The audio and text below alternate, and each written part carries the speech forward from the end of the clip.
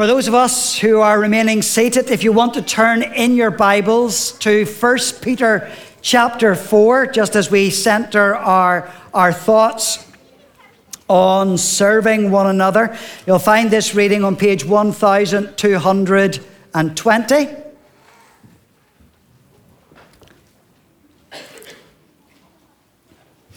1 Peter chapter 4, and I'm going to begin to read at verse 7. And let's hear God's word. The end of all things is near. Therefore, be alert and sober mind, so that you may pray. Above all, love each other deeply, because love covers over a multitude of sins. Offer hospitality to one another without grumbling. Each of you should use whatever gift you have received to serve others, as faithful stewards of God's grace in its various forms. If anyone speaks, they should do so as one who speaks the very words of God. If anyone serves, they should do it with the strength God provides, so that in all things God may be praised through Jesus Christ. To him be the glory and the power forever and ever. Amen.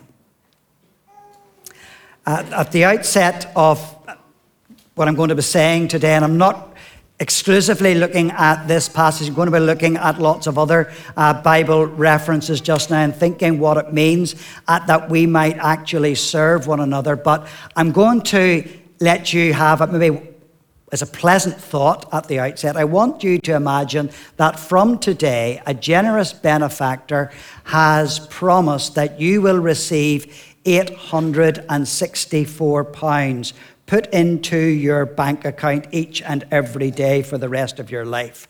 So that's right, 86,400 bright, shining pennies will be in your bank account every day. And you can do what you like with that. The only catch, potentially, is that what you don't use on any specific day, you won't be able to keep, so it will disappear. You will start with a clean slate each and every day, but you will know, you can be certain that the very next day, you will get another 86,400 pence. And you can, of course, decide to do what you like with that. You can spend it on yourself, or you can decide to bless others. You can gift it to others. You can do whatever you like with it. And if you are in any way slightly mathematical, perhaps Cameron is immediately going to where I am in my mind with this now, is that it's exactly the same with God and what God has given to you in terms of time each day, because you have got 86,400 seconds to spend as you wish each and every day. You can spend that on yourself, or you can invest it in that sense, looking to others. You can give that to others. You can bless others in that sense, but it's up to you what you do with it. And one of the ways that the Bible talks about blessing others is to use the terminology of serving others, so that you give something into somebody's life. And at the very outset, I'm going to suggest a couple of reasons why indeed we should serve one another. And maybe that the first reason is that actually serving one another makes us more like Jesus, because Jesus is the one who serves people. Remember in Mark chapter 10 and verse 45, it says that the Son of Man did not come to be served, but to serve and to give his life as a ransom for many.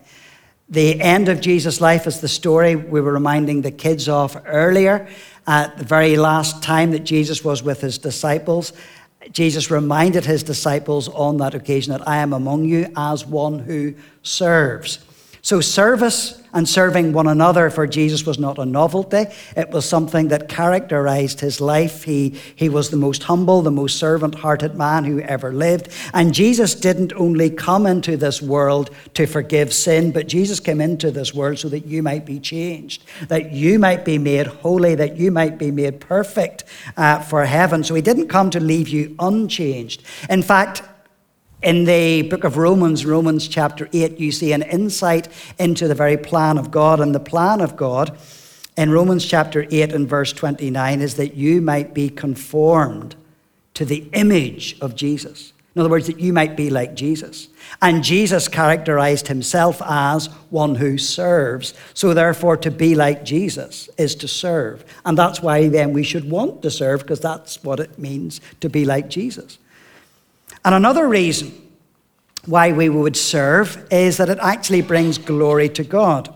And if you're a Christian today, you've given your life to Jesus, the Holy Spirit fills you. One of the follow-ons from that we know from reading the Bible is that the Holy Spirit gives to each and every Christian a spiritual gift that is to be used not simply for yourself, but to be used for the benefit of the church.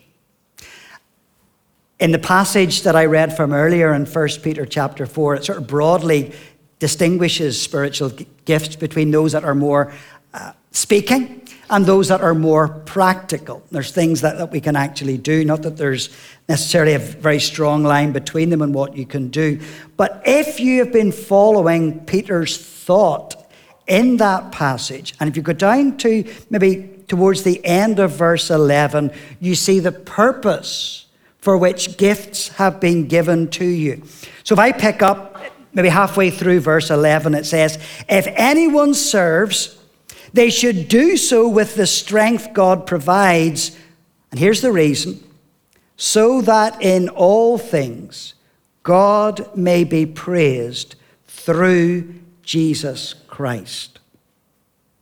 In other words, what you actually do, the service acts that you perform, actually brings glory to God as these things are done. And you can serve God in any number of ways. There's lots of things that's given a practical expression in the Bible. In Luke chapter 2, we're introduced at that point to an older woman called Anna. And she is described in Luke chapter 2 as serving God through fastings and prayers. In other words, by going through the ritual for her of her religious observance, she was actually serving God. In Colossians chapter 3, it talks about your ordinary working life. It talks about how you do your work. And it says that by doing your work well, you bring glory to God. So you actually serve God by doing your job well. It also, in Matthew's Gospel, chapter 25, talks about even giving a cold cup of water to someone in Jesus' name, and that is something that serves God, because Jesus talks about how we minister to others in that passage. I'm going to remind you of Matthew 25, verse 40. It says, truly I tell you, whatever you did for the least of these brothers and sisters of mine, you did for me.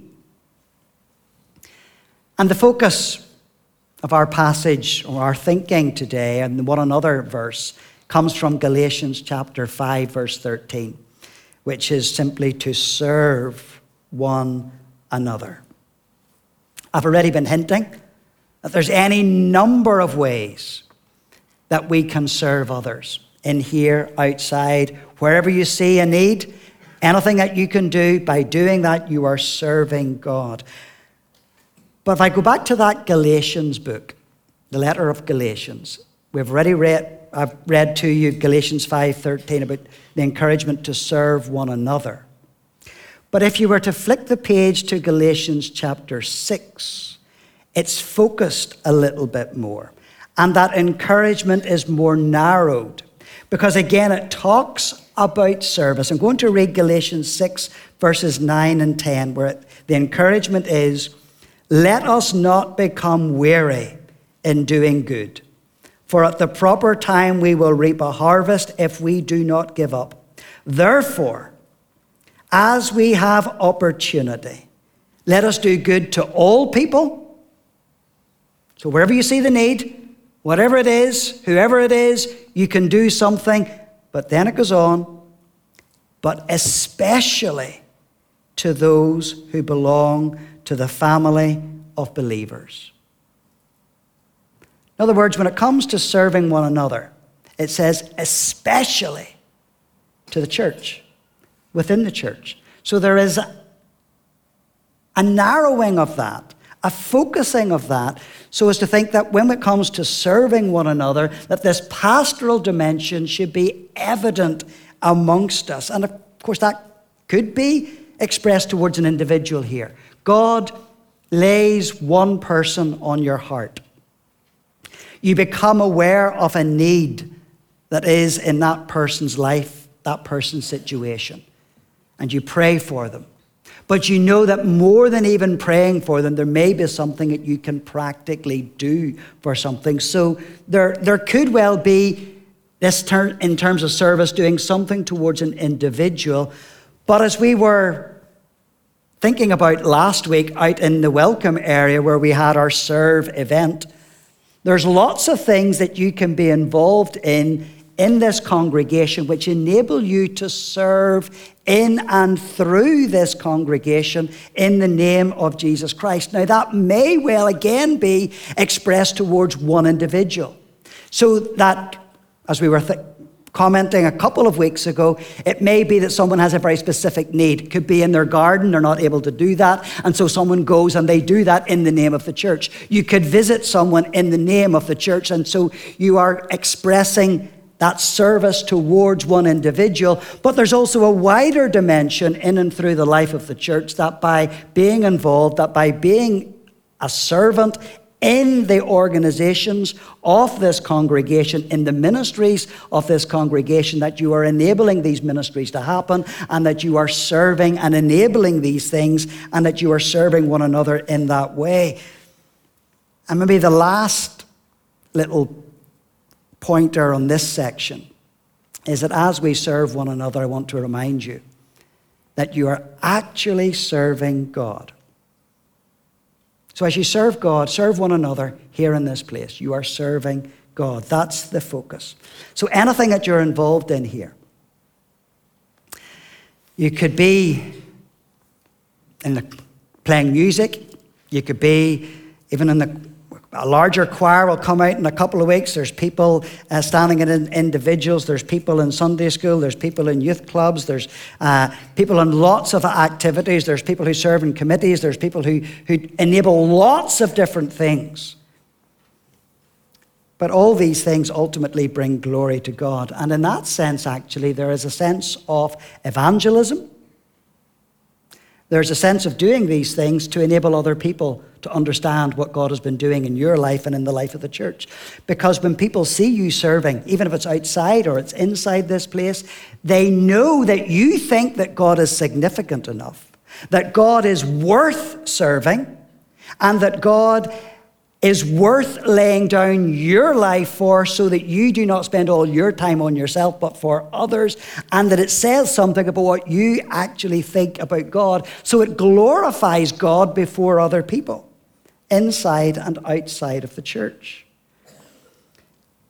And as we maybe begin to bring this down another notch, and to make it even more practical about how we might actually serve one another, there's a number of questions I'm going to pose just now. Maybe more relevant to you or to other people at this point, but just as we consider these things, take time to think it through yourself. But the first question I'm going to ask is this: is your church stronger because of you?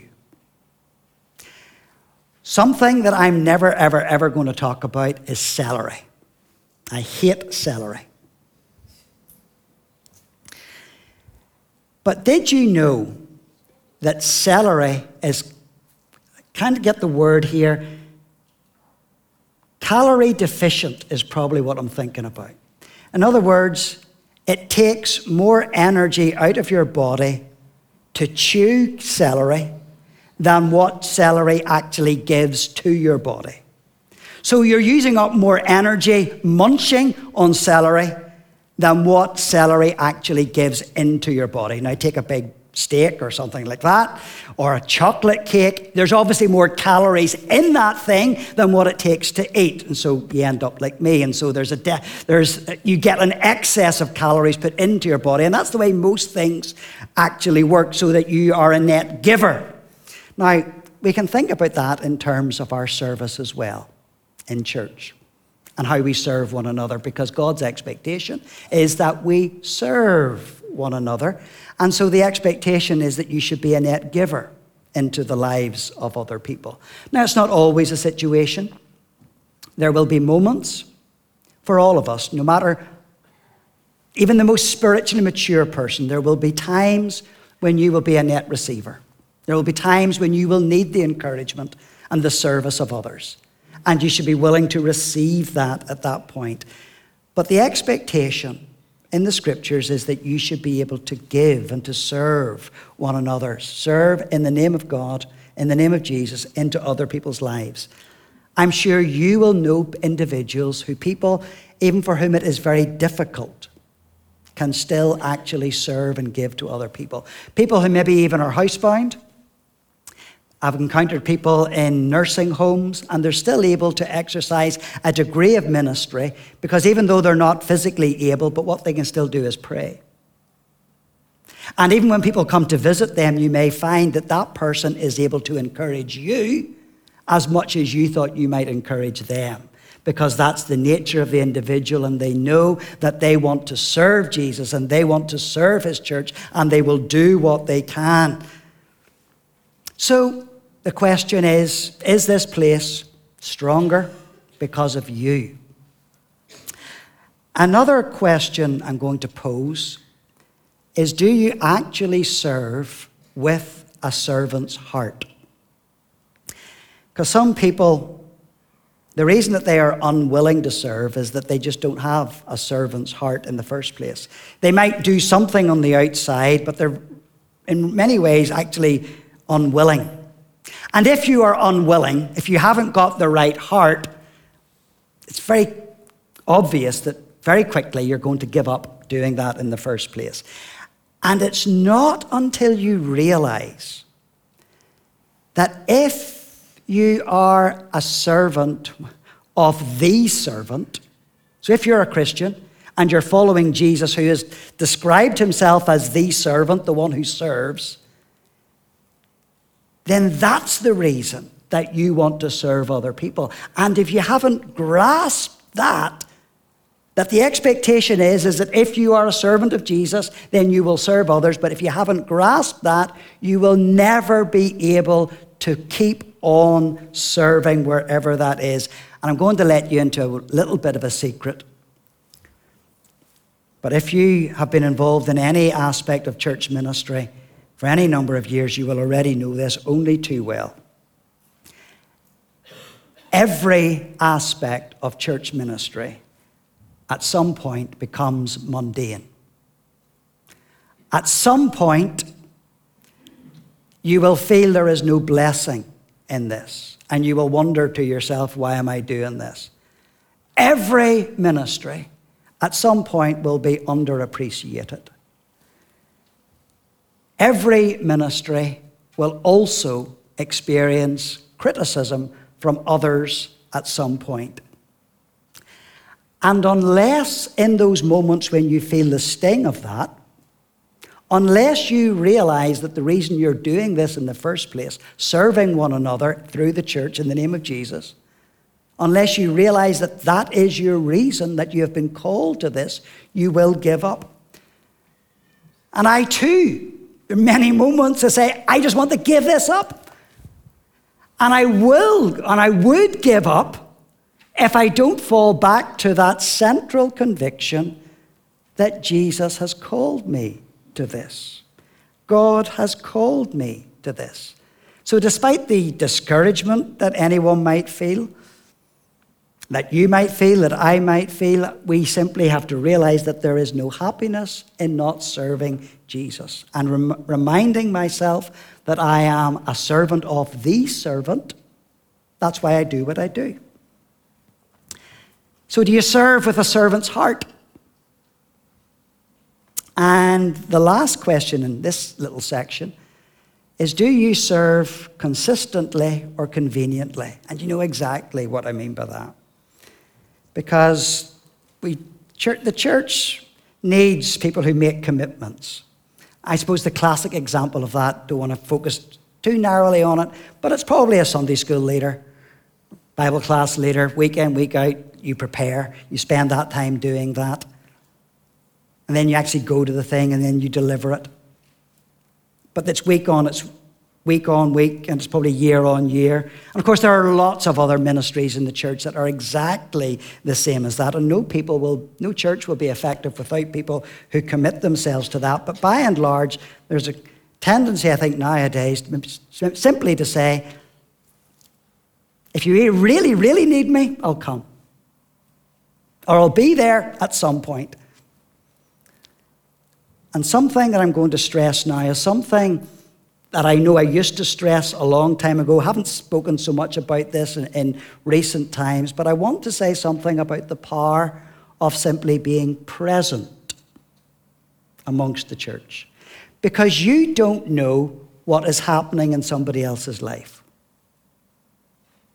And you have no idea until you're actually present how much it means to be with people in those moments. And you had no idea ahead of time that you could be the means of encouragement. And yet you might say to yourself so often, I don't need to be there. It's not convenient for me.